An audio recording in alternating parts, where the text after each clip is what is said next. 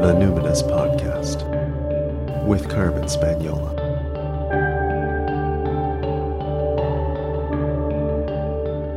Hi there, and welcome to the Numinous Podcast, where we have interesting conversations with everyday folks about the mystery of life. I'm your host, Carmen Spaniola, joining you from the lands of the Lekwungen-speaking peoples, the Songhees and the Esquimalt First Nations, recently known as Victoria, BC, Canada. My guest today is Nyaki, a healer born and raised in Tanzania who works internationally, facilitating trainings and workshops on trauma healing. I first heard about Efu through my friends Patricia Peterson and Therese Couture. Patricia is a registered clinical counselor who last appeared on this podcast in 2018, episode 95. I think she was preparing to come on her second quest of at least 3 that she's done with me. And Therese is a multimodality practitioner. She was most recently on the show just a couple episodes back, episode 219, The Meta Skills of Healing.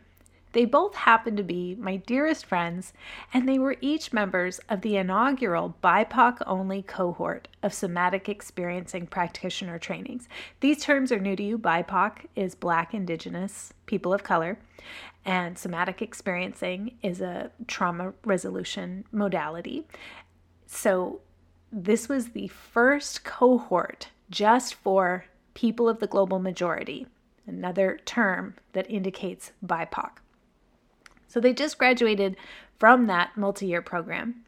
I couldn't be more delighted to be able to recommend them if you're looking for a therapist with an SE background, particularly if you are a person of the global majority, a BIPOC person, looking for therapeutic support. I know it can seem like finding a therapist who's BIPOC, who has SE, and perhaps also an attachment theory lens, that can feel like you're looking for a unicorn, but I know 2 of them, and now you do too.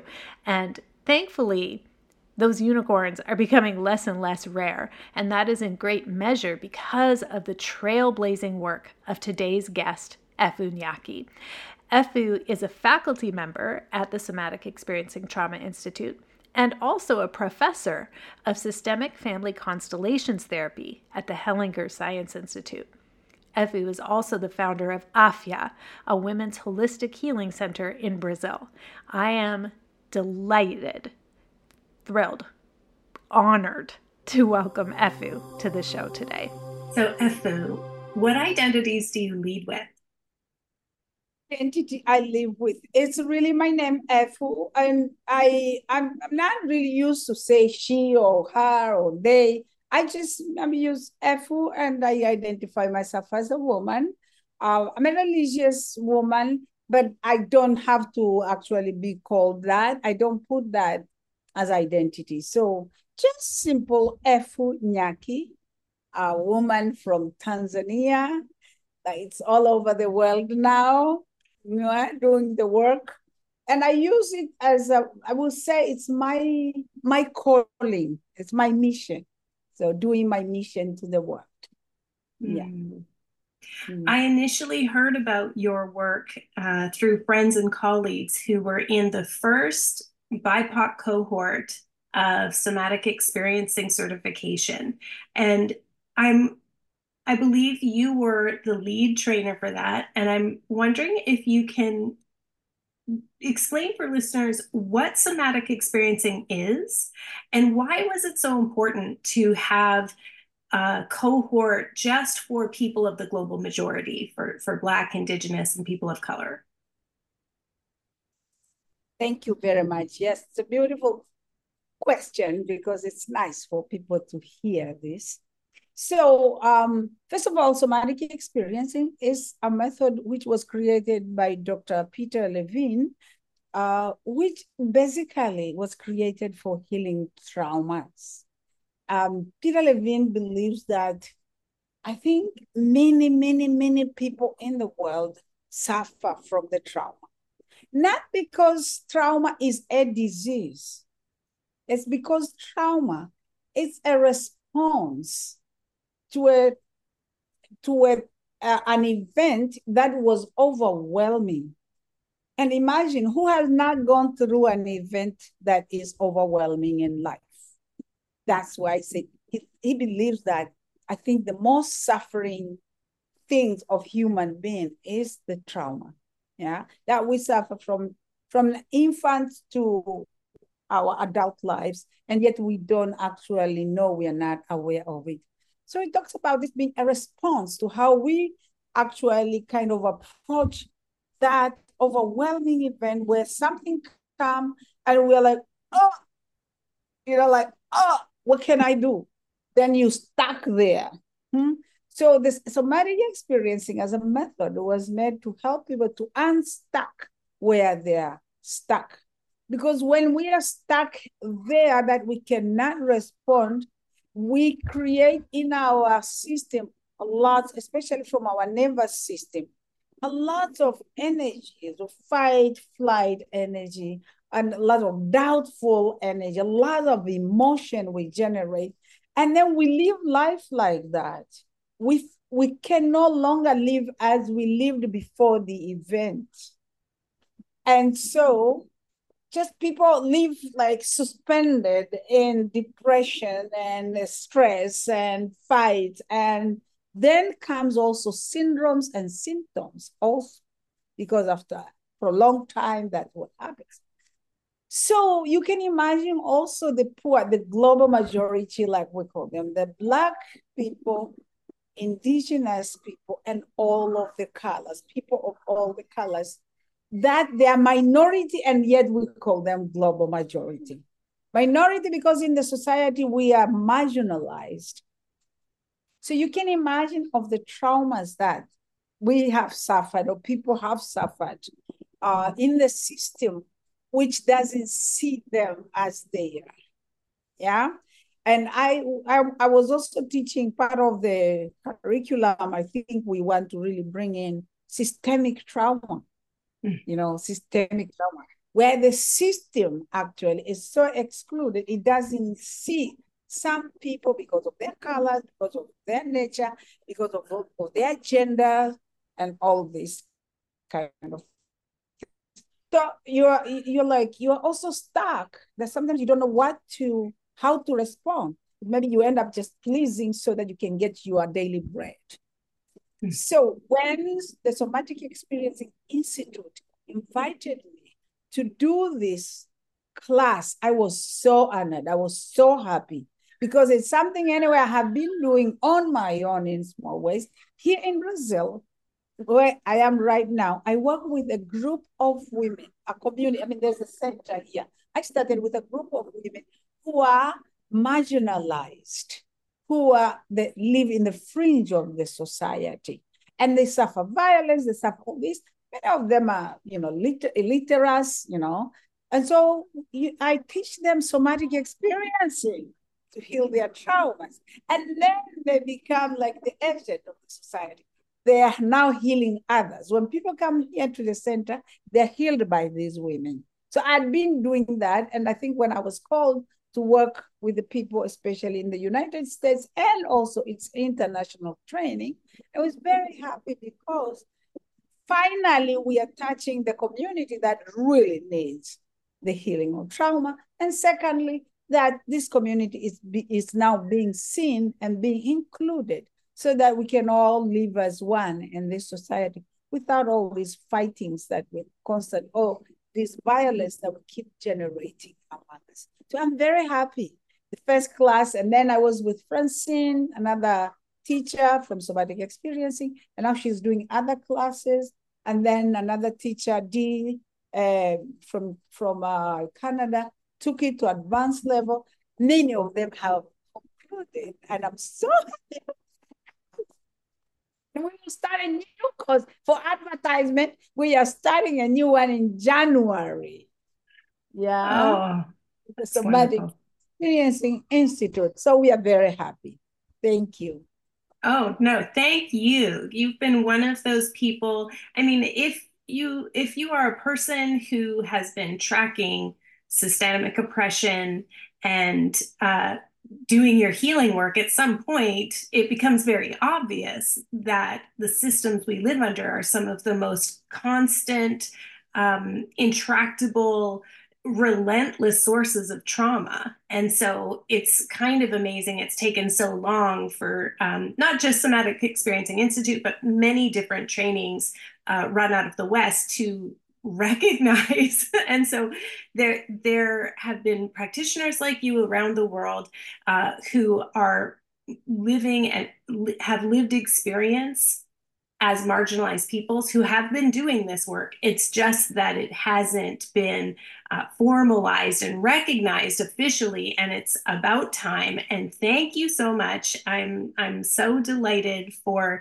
all of my colleagues who are going through these new trainings, and we'll put links in the show notes for sure to make sure that there are more and more practitioners of color.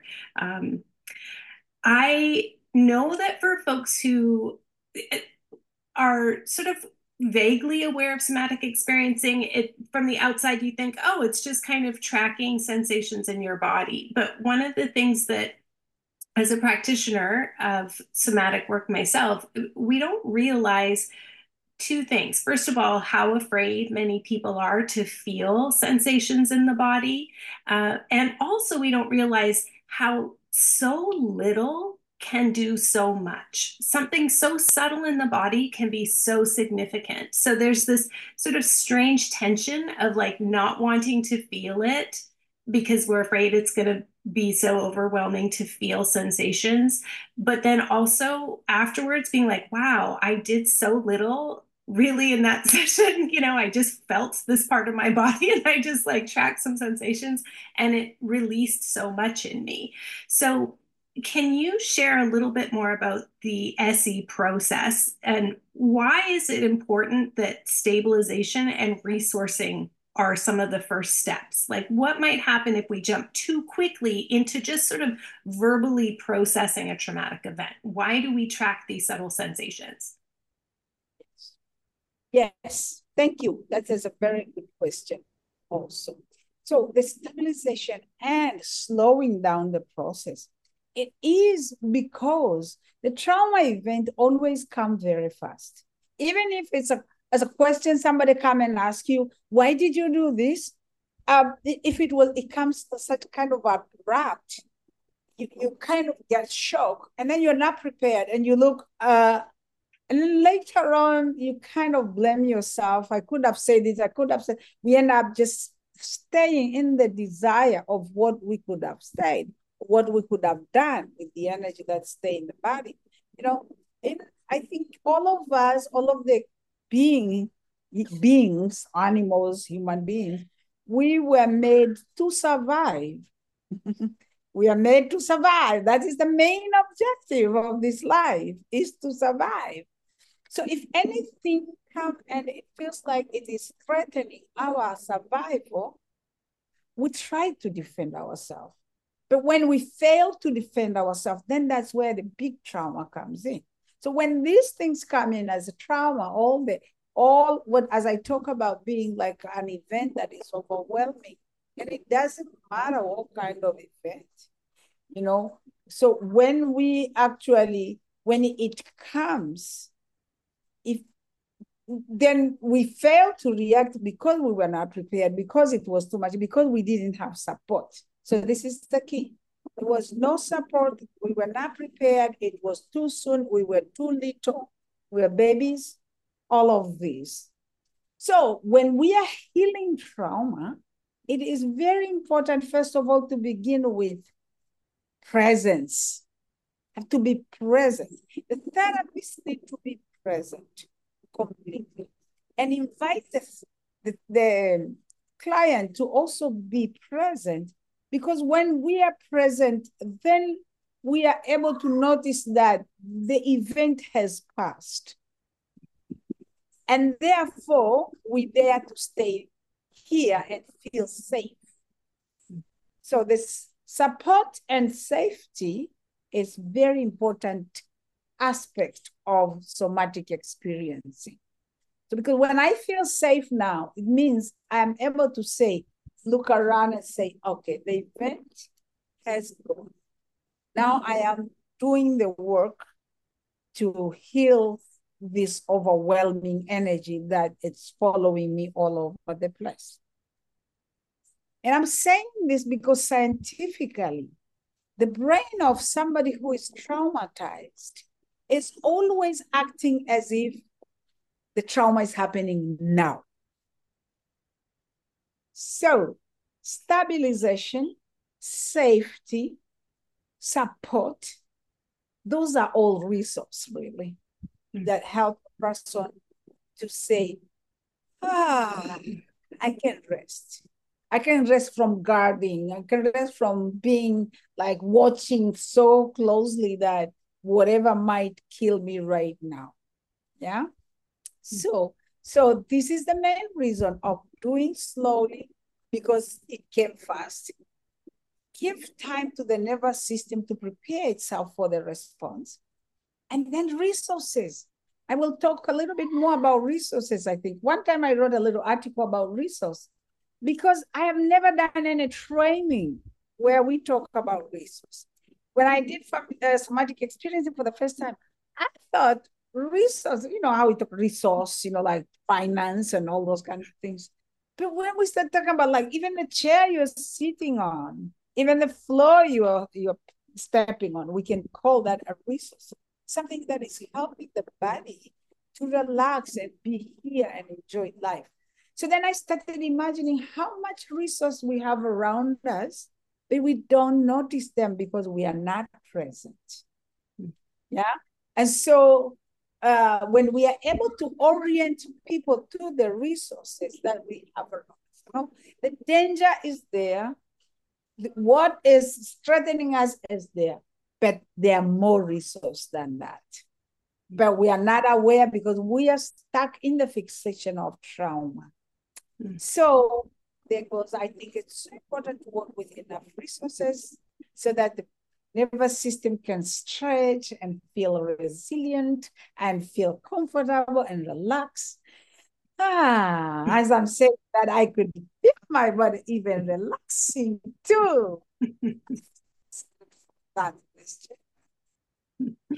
And you described trauma as a fixation, and that's such a compelling word because trauma is so compelling. We can't look away. And when we decide we're ready to, quote unquote, heal it or face it, the tendency is to want to go right into it, like go right into the jugular, right? And so what happens if we go too fast? If we go too fast into the trauma, we re-traumatize the nervous system. The trauma goes right back in and it creates even a stronger energy impact that the person get even more traumatized. So, and then more fixation will come into it. And they will even be afraid of therapy afterwards. Yeah. Right. So we need to be very careful and go slowly and give time for the nervous system to let go of the energy it's holding. Yeah. Remembering that the trauma also keep itself in the reptilian part of the brain, which is unconscious part of our brain. So when it is there, when the trauma is stuck there, it's unconscious. Our reactions are unconscious. So that's why we need to go slow so that we can help the person to calm down enough to realize that there is resource around here, there is safety around here, and they are present too. Presence is very important. Yeah. So it's one of those things that can, and yes, I'm a practitioner, but I speak also personally. I know how sometimes we feel ready and so we want to mobilize, but just like you said, if we go too quickly and we flood our system, that's actually worse. So it can feel so frustrating or painful or uncomfortable to go really slow when you feel ready to mobilize, but actually going slower is so much better. So one aspect of SE that can be challenging for some people to understand is this value of learning to detect prodromal and pre-prodromal symptoms. You talk about this in your book, Healing Trauma Through Family Constellations and Somatic Experiencing. So can you tell us about these prodromal symptoms and why we want to take time to notice and be with them? Yes. Yes, the important thing that when you're working with the trauma, oftentimes there are layers. There are layers of emotions, of memories, of action, of events that have happened before an event that you're working with. And especially when we are working with symptoms or we are working with syndromes. Because, like I said, yeah, some psychologically trauma is holding us. We are vigilant, we are scared, we are angry, yeah. But actually, physiologically, the trauma after a long time, it actually creates syndromes and symptoms. I mentioned that. So now when we get to symptoms, and the symptoms could be like migraine headaches. It could be like irritated bowel movement. It could be like the intestine that it's really, like the viscera that are very irritable and have always difficulties in digestions. Yeah. It could also be epilepsy that I talk about in the book. Yeah. So when we are working with that, because it is like, especially the syndrome, it's many symptoms coupled together. Yeah. So when people begin to feel some symptom in their body, usually because we are not present, it's too much, like you said before. It is too painful. It is too scary. So we don't take time to feel it. So then, of course, it goes on, and it builds on into another level. See, another symptom, another symptom. Then after sometimes it's a coupled symptoms that become a syndrome, which is even more complex. So this scientific terminology that comes from medical term, really, about prodrome and pre-prodrome. It means just to look at before what has just happened, what happened. That the symptoms, when you experience one symptom, sometimes people get so scared and it is too much. So they are activated. The fall body is activated. It's a pain, it is too much. It's trembling, is too much. It's tension, is too much. And then all of a sudden, the person just they begin to lose it, but they move into another level of symptom, which after a number of them, then they become a syndrome like epilepsy. I will give an example just as I explained in the book. The first thing that actually I noticed with people with epilepsy is that they become so tense. Okay, first of all, it's a news they receive, it's a relational problem, anything. They come up with a system of tension. They tense so much. Now, as they tense so much, actually they begin to tremble, but they're not aware of that. And then from tension, they begin to feel tingling because the nervous system itself, it is trying to release some of that energy. But then they are so scared of the tingling, then they tense up a little more. Mm-hmm.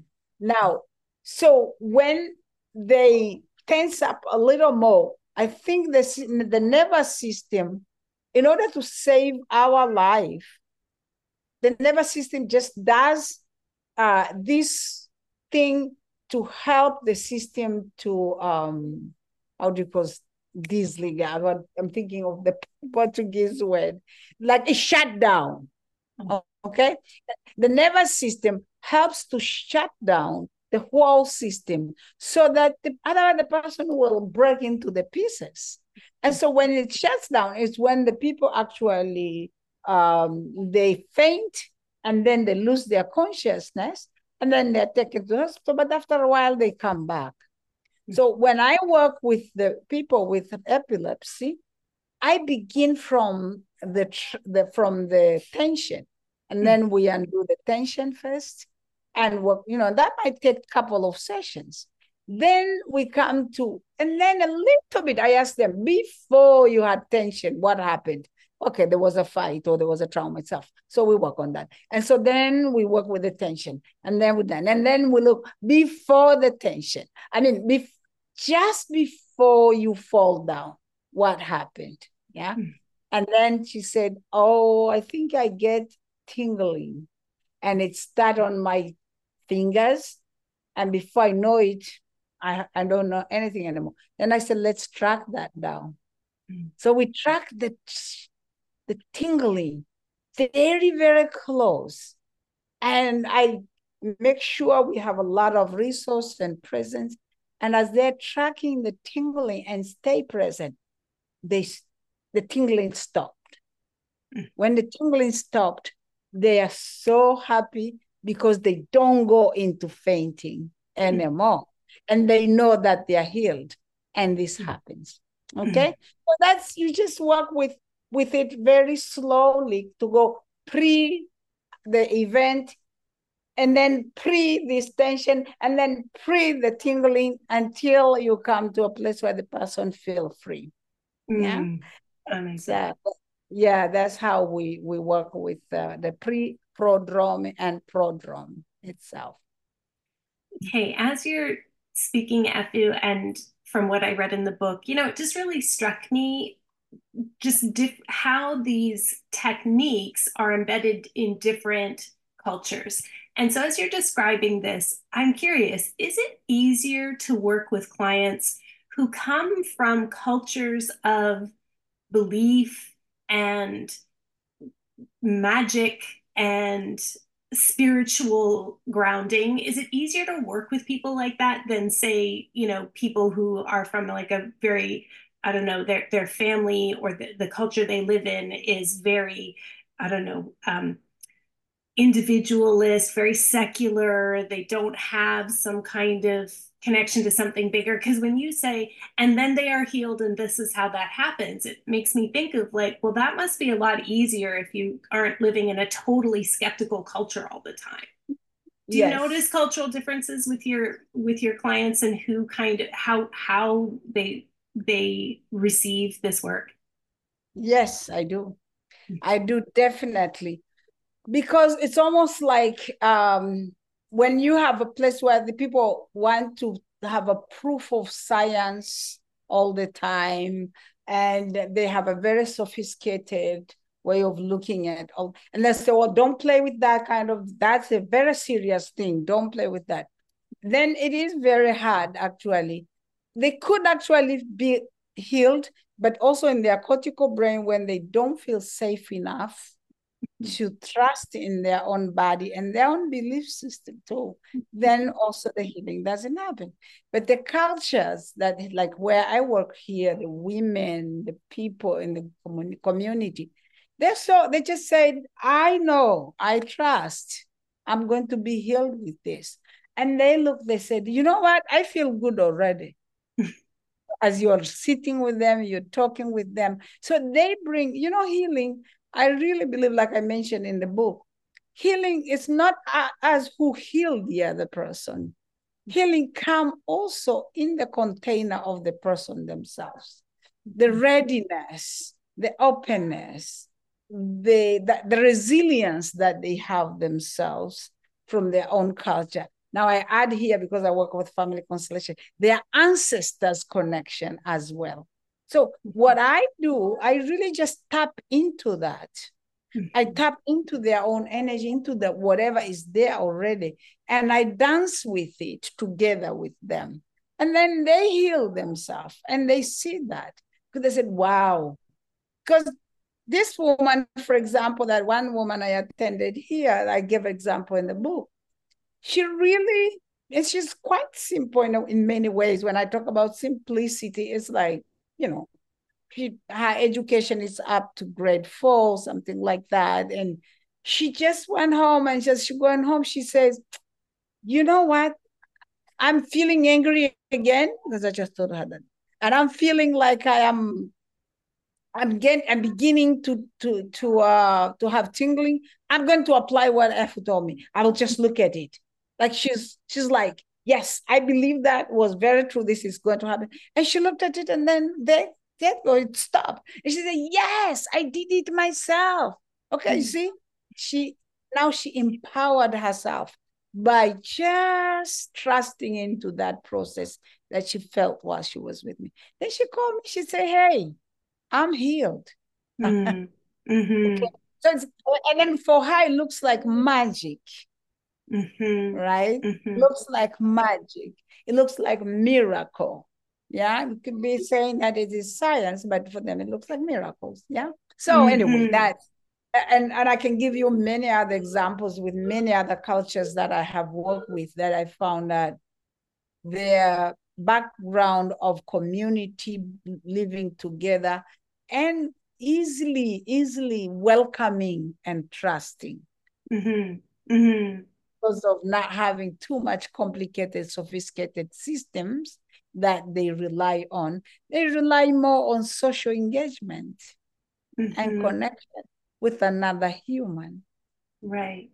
Which is its own kind of technology, which is its own kind of system if you want to apply the science to it. Do you know what I'm saying? Like, I'm not a person who is mistrustful of the science of somatic experiencing, let's say.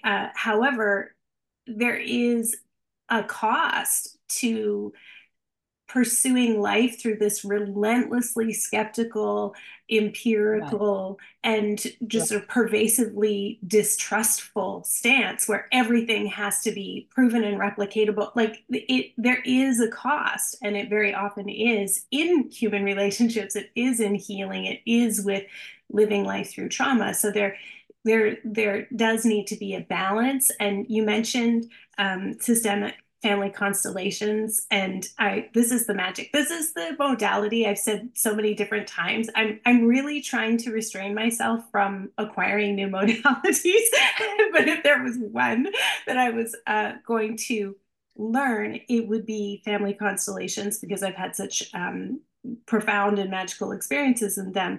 I've learned in the last few years that, like so many of the, let's say, trending modalities in the West, it's actually rooted in indigenous practices in Africa. So it delights me that it's something that you had already been weaving with SE. So for listeners who are new to the concept of systemic family constellations, can you explain what they are? Yes. So family constellation system therapy, it's a modality, it's a method, it's an approach. Yeah. Because even Bert Hellinger, who founded it from the African roots, he didn't call it therapy at the beginning. He was calling it an approach, communal approach really to healing. And so it is a method that help all of the people who are present at the moment of the movement itself to see the movement of the spirit or of the soul, of where we are stuck in the conflict. So we have so many conflicts, individual conflict with one another, conflicts among the groups. We have so much physical problems, diseases. We have so much problems financially. We have so much problem in our approach to life. And, all of relationship is even one major of the conflict.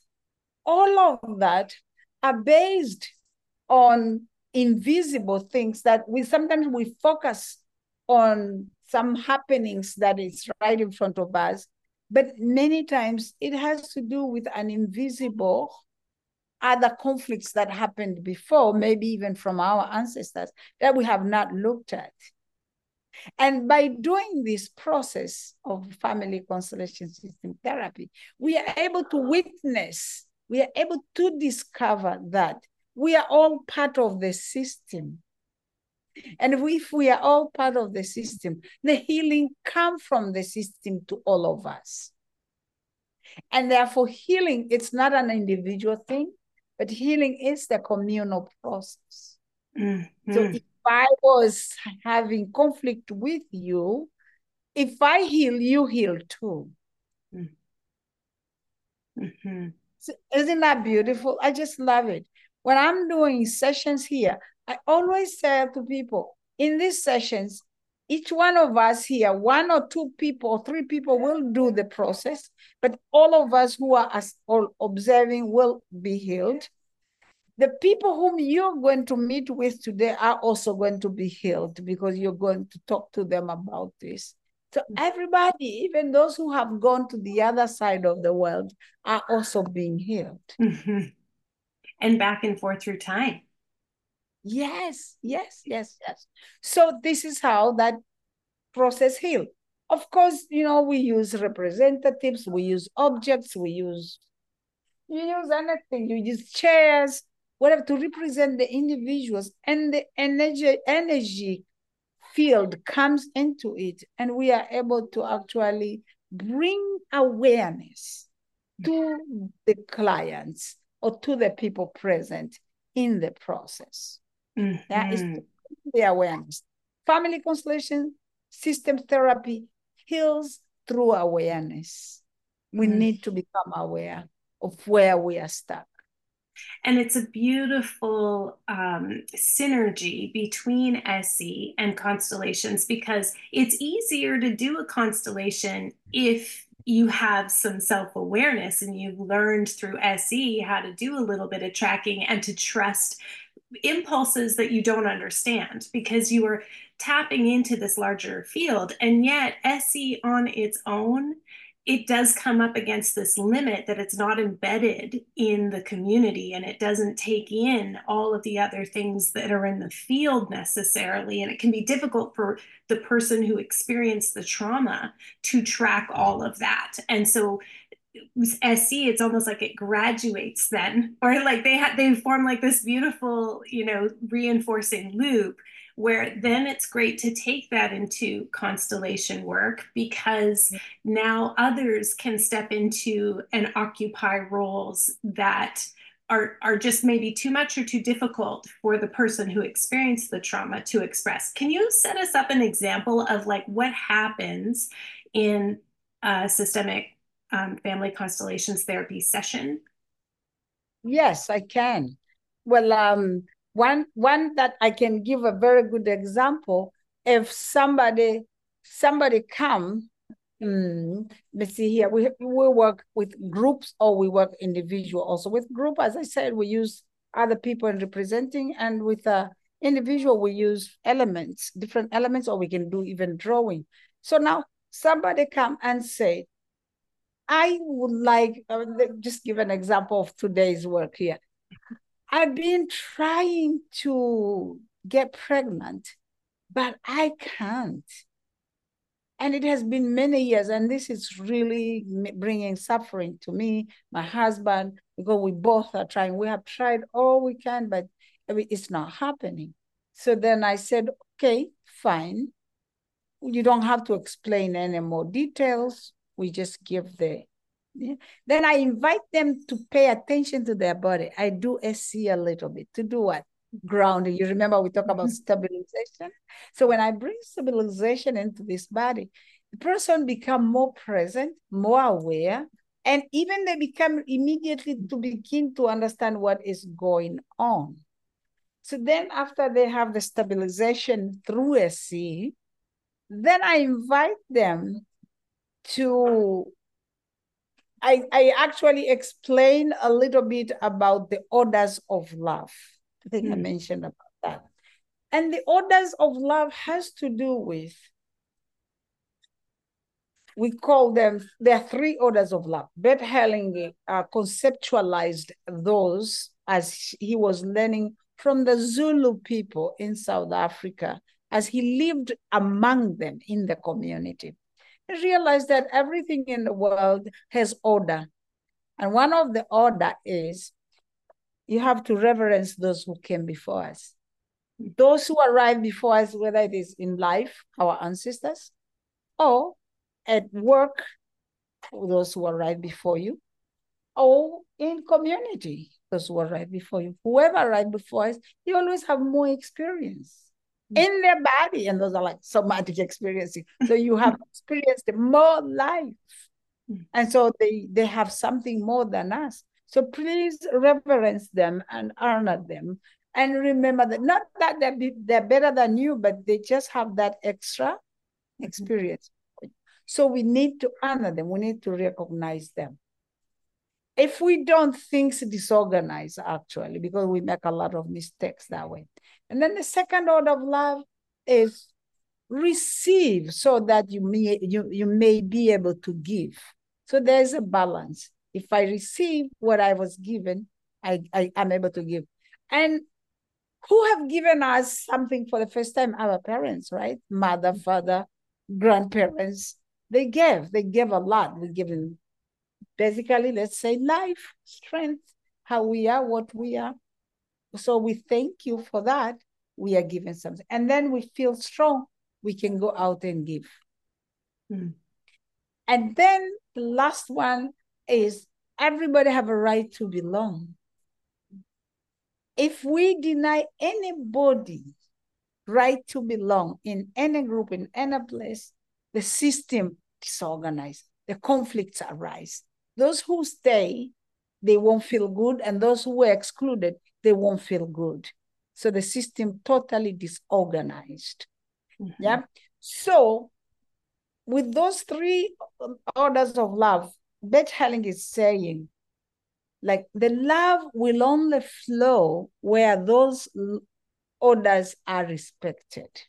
When those orders are not respected, the love will not flow. So I explained that to our clients a little bit before they begin.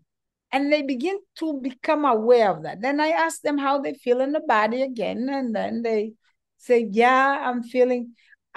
The client here immediately told me, you know what? I'm realizing that the first order of love is not okay with me. I said, really? Tell me more about it. He said, because I cannot stand my mother. We don't talk. We have big conflict.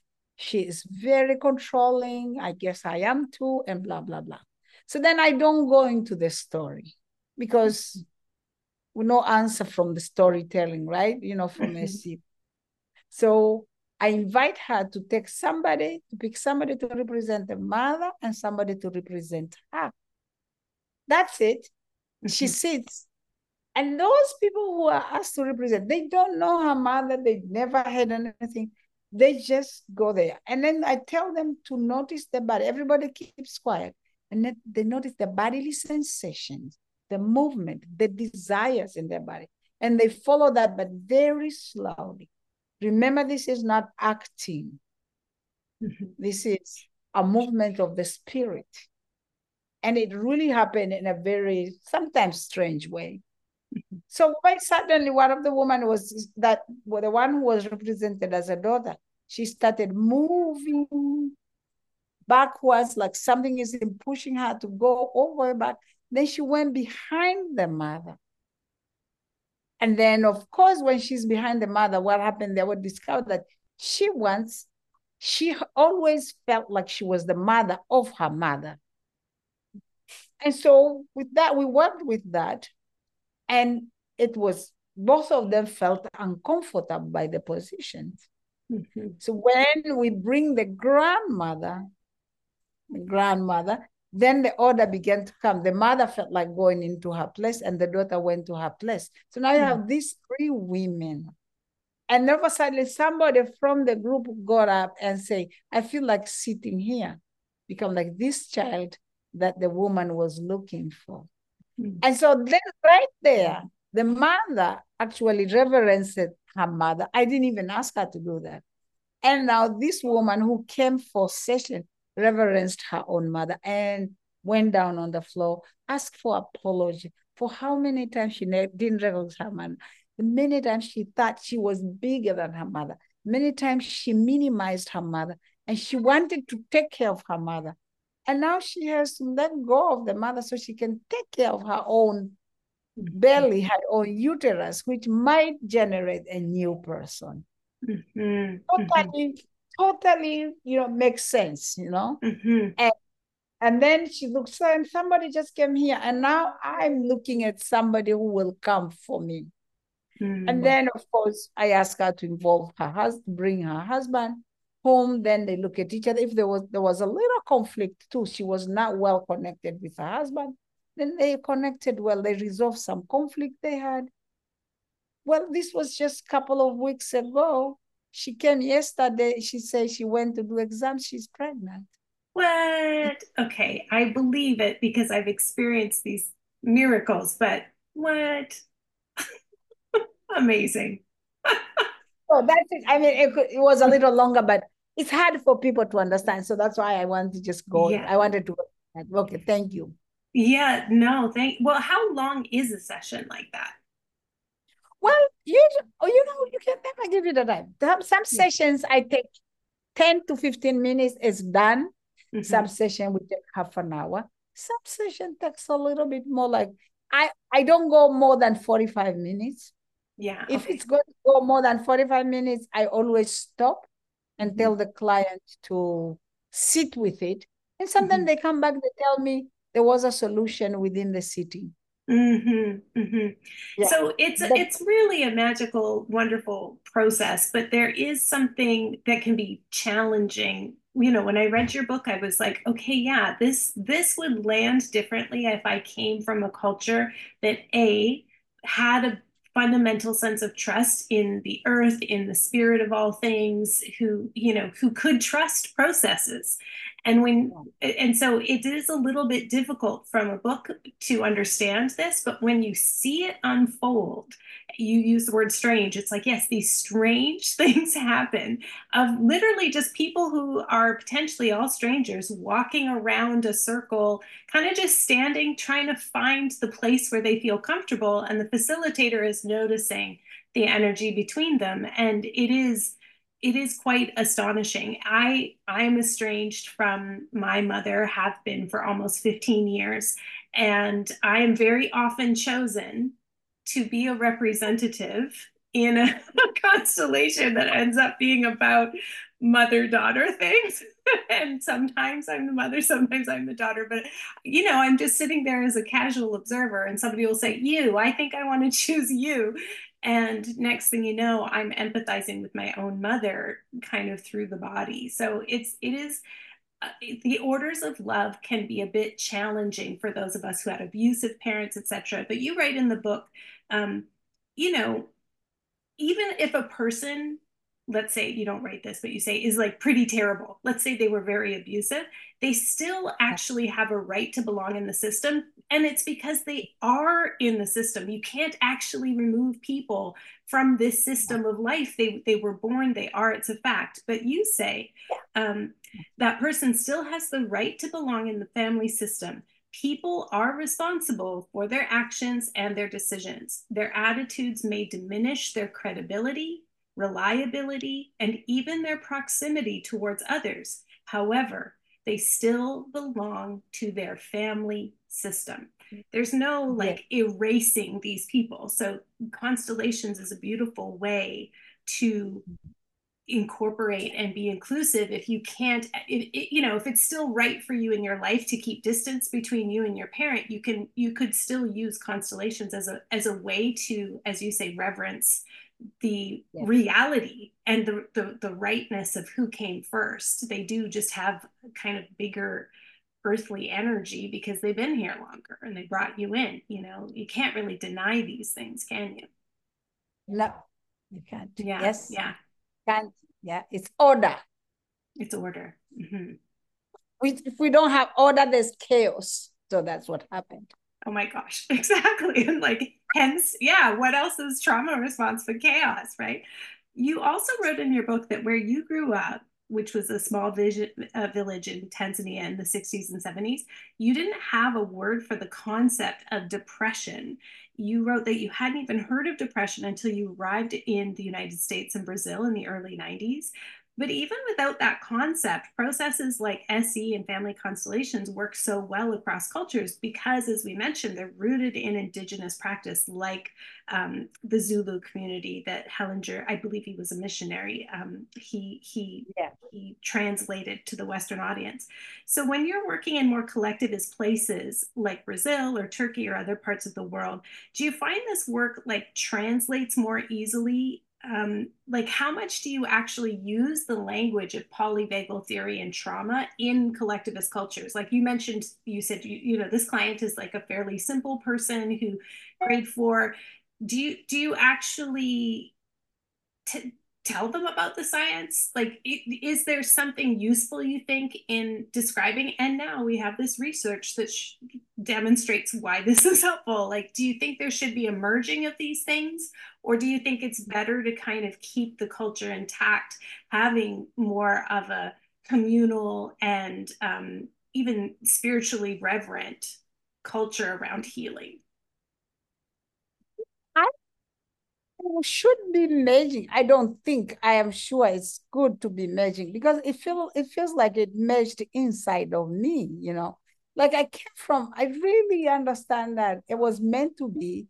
Come from that culture which was so traditional. Come to New York where I felt like I was lost, and then I found my way. Then I come to Brazil, and then I learned about family constellation, and I felt like I went back home again. But then I went back home with some other knowledge of science. So I integrated it all. So when I talk to people about being looking at each other and facing each other and like orienting to one another, I'm talking about polyvagal theory. But it's talking about the tribal group that always do their meetings in a circle where they want everybody to see everybody else. And the circle has to be perfect and nobody can sit in my community also, nobody could sit behind anybody else when they have to talk about something because the behind is the place of the ancestors. So you cannot sit in the place of the ancestors, right? And also being behind other people, it's almost like you are doing something wrong with them. So you have to be seen. Everybody have to be seen here in front. So, I mean, within that time, there was nobody understood polyvagal, like social engagement was important, but we were doing it. So now we have a science giving it a name and saying that it is important. So I tell people, yes, this is happening. It is how it should be happening. And I tell people, and the science is proving it, is proving what we are doing. Or maybe we should prove the science that we knew it before them. We make jokes, stuff like that. So we never knew this before them because we always did things this way. I would say the only disadvantage, not disadvantage, the only difference is when they talk about it in the science, they write it and it's spread. When we are using it in our tribal, it stays only in the tribal unless somebody like me go out and bring it out. You know what I mean? So that is one of the disadvantaged thing that maybe even these tribal things, they remain there until someone like Bert Hellinger goes there and bring it out. Right. It's reminding me of the second order of love, being able to have balance between giving and receiving. Exactly. So the merging is kind of like the more relational, what you describe as tribal approach is mentoring the scientific approach to kind of recognize this is ancient and you're forgetting the ancestors and like that's actually the thing and yet this kind of more the Western approach of wanting to take out and like disseminate and replicate everywhere. It's kind of like, okay, well, you need to bring the ancestors with you when you do that kind of thing. Yes. I don't know. Yes. You are right. No, you're right there. We need to bring the ancestors with it. It's beautiful. So we are merging. And now as we are merging, we need to meet in the middle place of equilibrium and respect and And maybe honor those who came before. So who knew this before? Let's honor the ancestors because they came before us and they knew this. Even if you are a scientist and you discover it today or 2 days ago, you have to honor the ancestors who lived like thousands of years ago, something like that. Remember that they Amazing. knew that before. In the book, you also talk about healing quite a bit. You use the language of healing, but you say being healed is different from being cured. Can you Yeah. share a little bit more about that difference? Why is it important to seek healing, even if maybe there's no cure for your illness like COVID or cancer or something like that? Why would we still seek healing? What do you mean by that? Okay, so healing, what I mean by this is that, when you are healed, there's a harmonious movement of energy that comes into this. When you are healed, your awareness is intact, is in tuned, and then you see things in a different way. When you are healed, the meaning of life is different. Because before we are healed, we have a meaning of life with a lot of things that even preconceived ideas come into it. Because trauma, like before we traumatized, maybe we were okay. After the trauma, we create a meaning of trauma, something like don't ever trust anybody.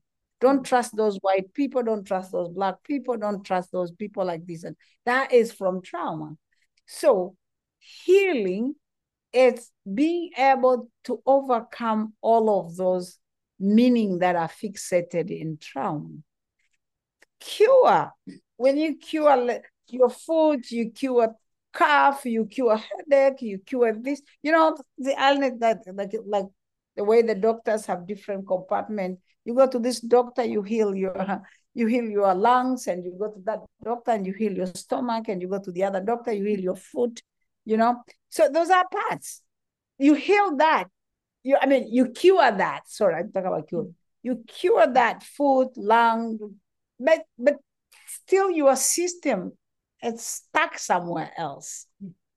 Yeah. So what I'm talking about, we have to learn how to heal beyond the cure.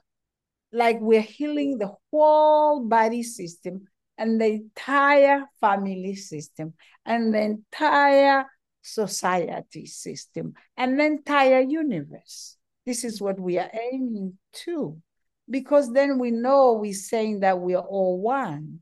So if I heal myself, I have a desire to heal the people there in the Israel and Gaza who are killing each other. That healing should go there too, because this is part of the universe that I live in.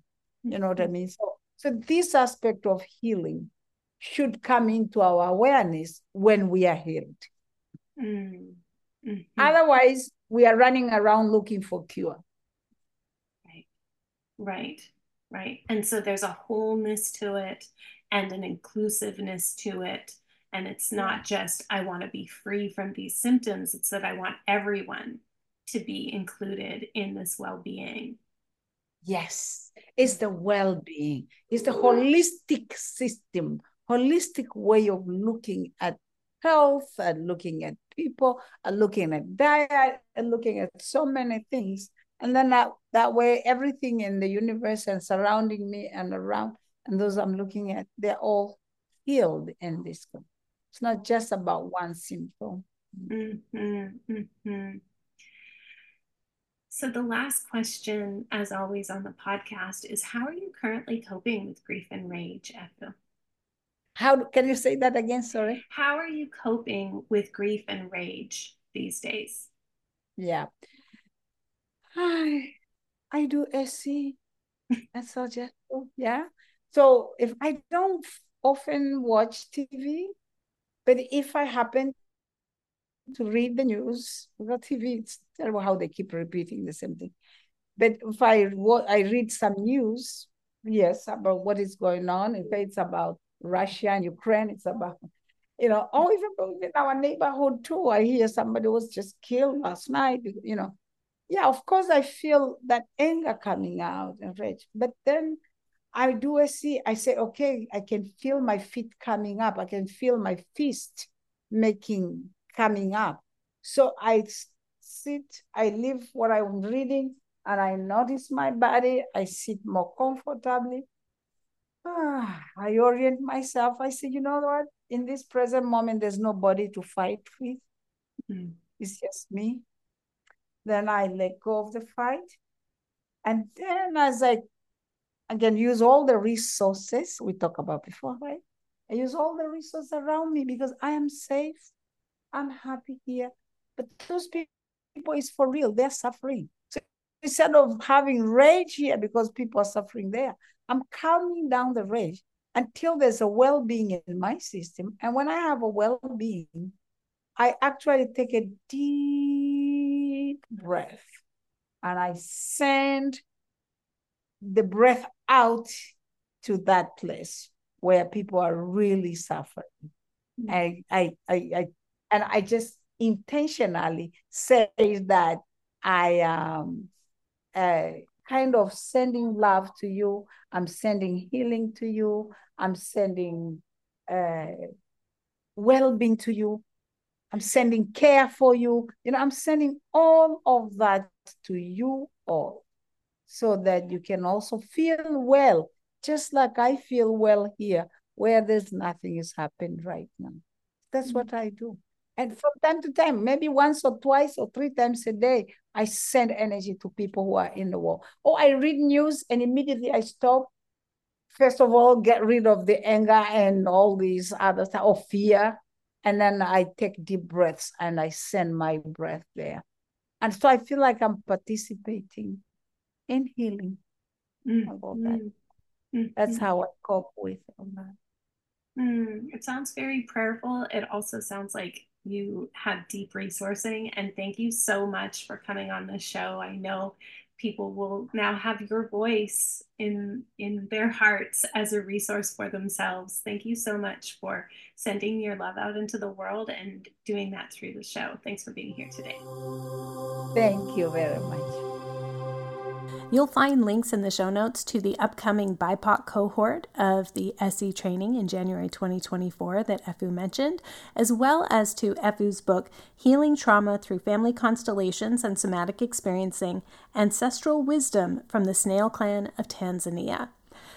I found it really helpful to read a book about SE and family constellations by an elder from an indigenous lineage. There are very few titles in this genre like that. I can think of some famous ones off the top of my head, but it's just so helpful to have more examples of this because the framing of the work is so different from anything else on the shelf. It helps make sense of things that I noticed when working with clients who were people of the global majority. One example, and this comes from before I had actually attended my first family constellation session, but so occasionally in attachment repatterning work with clients, I had already instinctively been using these large rocks on a desktop to represent members of a family or to represent relationship dynamics. And so sometimes I would have the client select rocks to represent themselves and others, and I had this altar cloth, and we would use that to kind of represent the environment. And I would just tell them to place the rocks on the cloth or even off the cloth to just illustrate how the family dynamic felt to them and find the proximity, how distant or far do you want these rocks to be together? And so one time I was working with a client whose parent had been really, really awful to them, almost unspeakably abusive. And so the client, she placed her own rock down, and then the parents' rock down, and then other family members. And at one point, I asked, what would it be like if you put more distance between you and your parent? And she just looked at me blankly, what do you mean?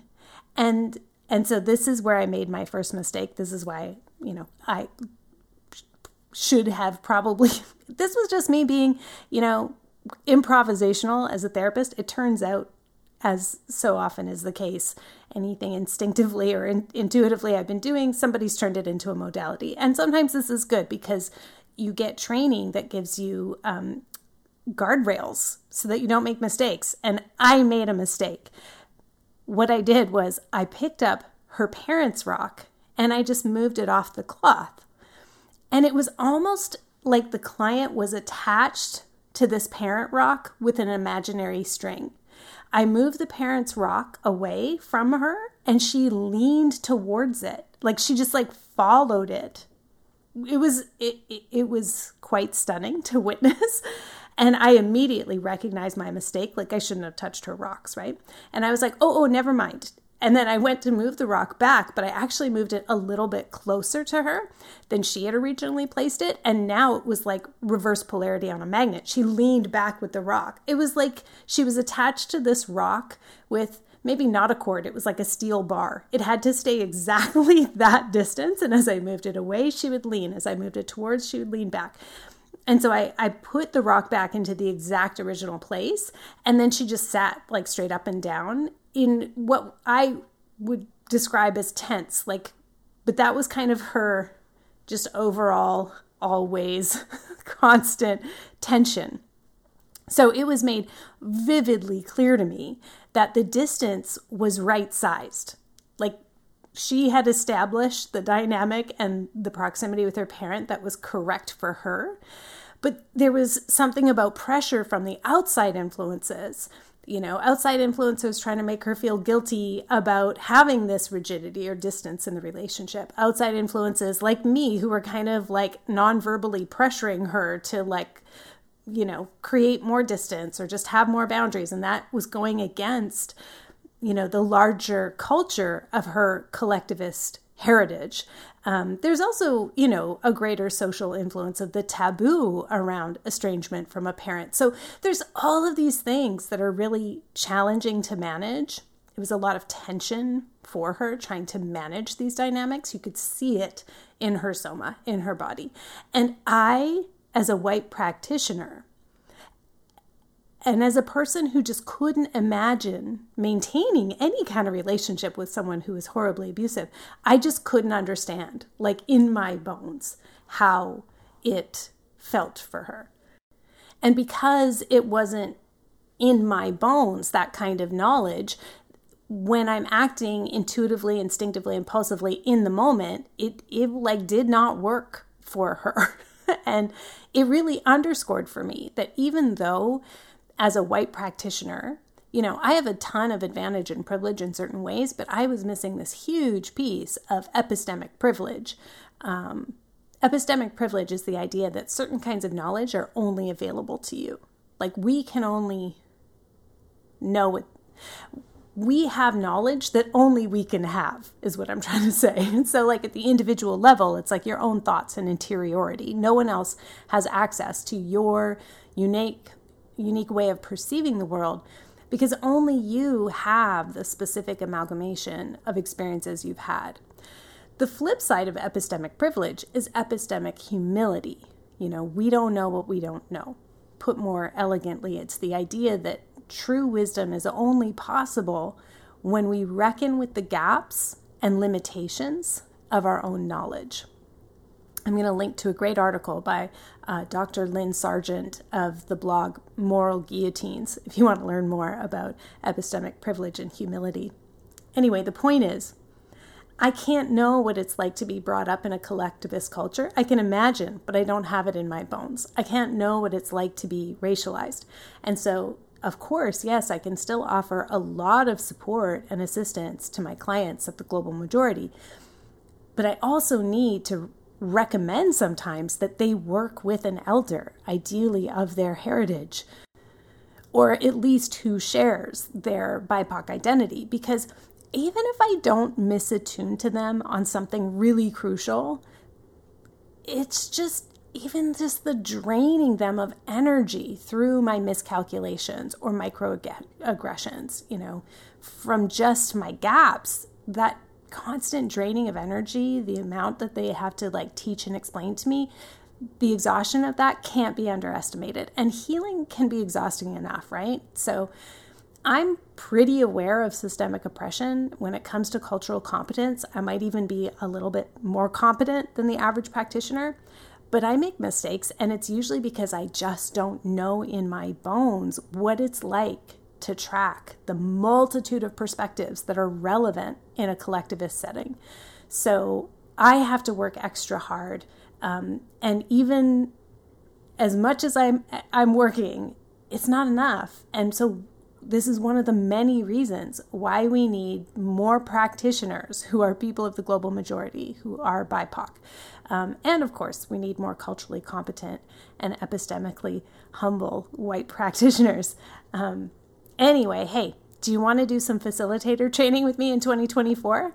Make sure you're on my newsletter. I'm leading level 1 and level 2 facilitator trainings in the spring, where we're going to cross-pollinate ideas and techniques from somatic trauma recovery, from attachment theory, queer theory, deep democracy. And of course, all of this is underpinned by my approach to collapse awareness and my framework for our role as therapeutic helpers in the context of ongoing social and environmental collapse. It's actually going to be way more fun than it sounds.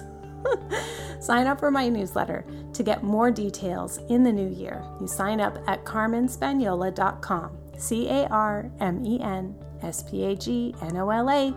Until next time, take care.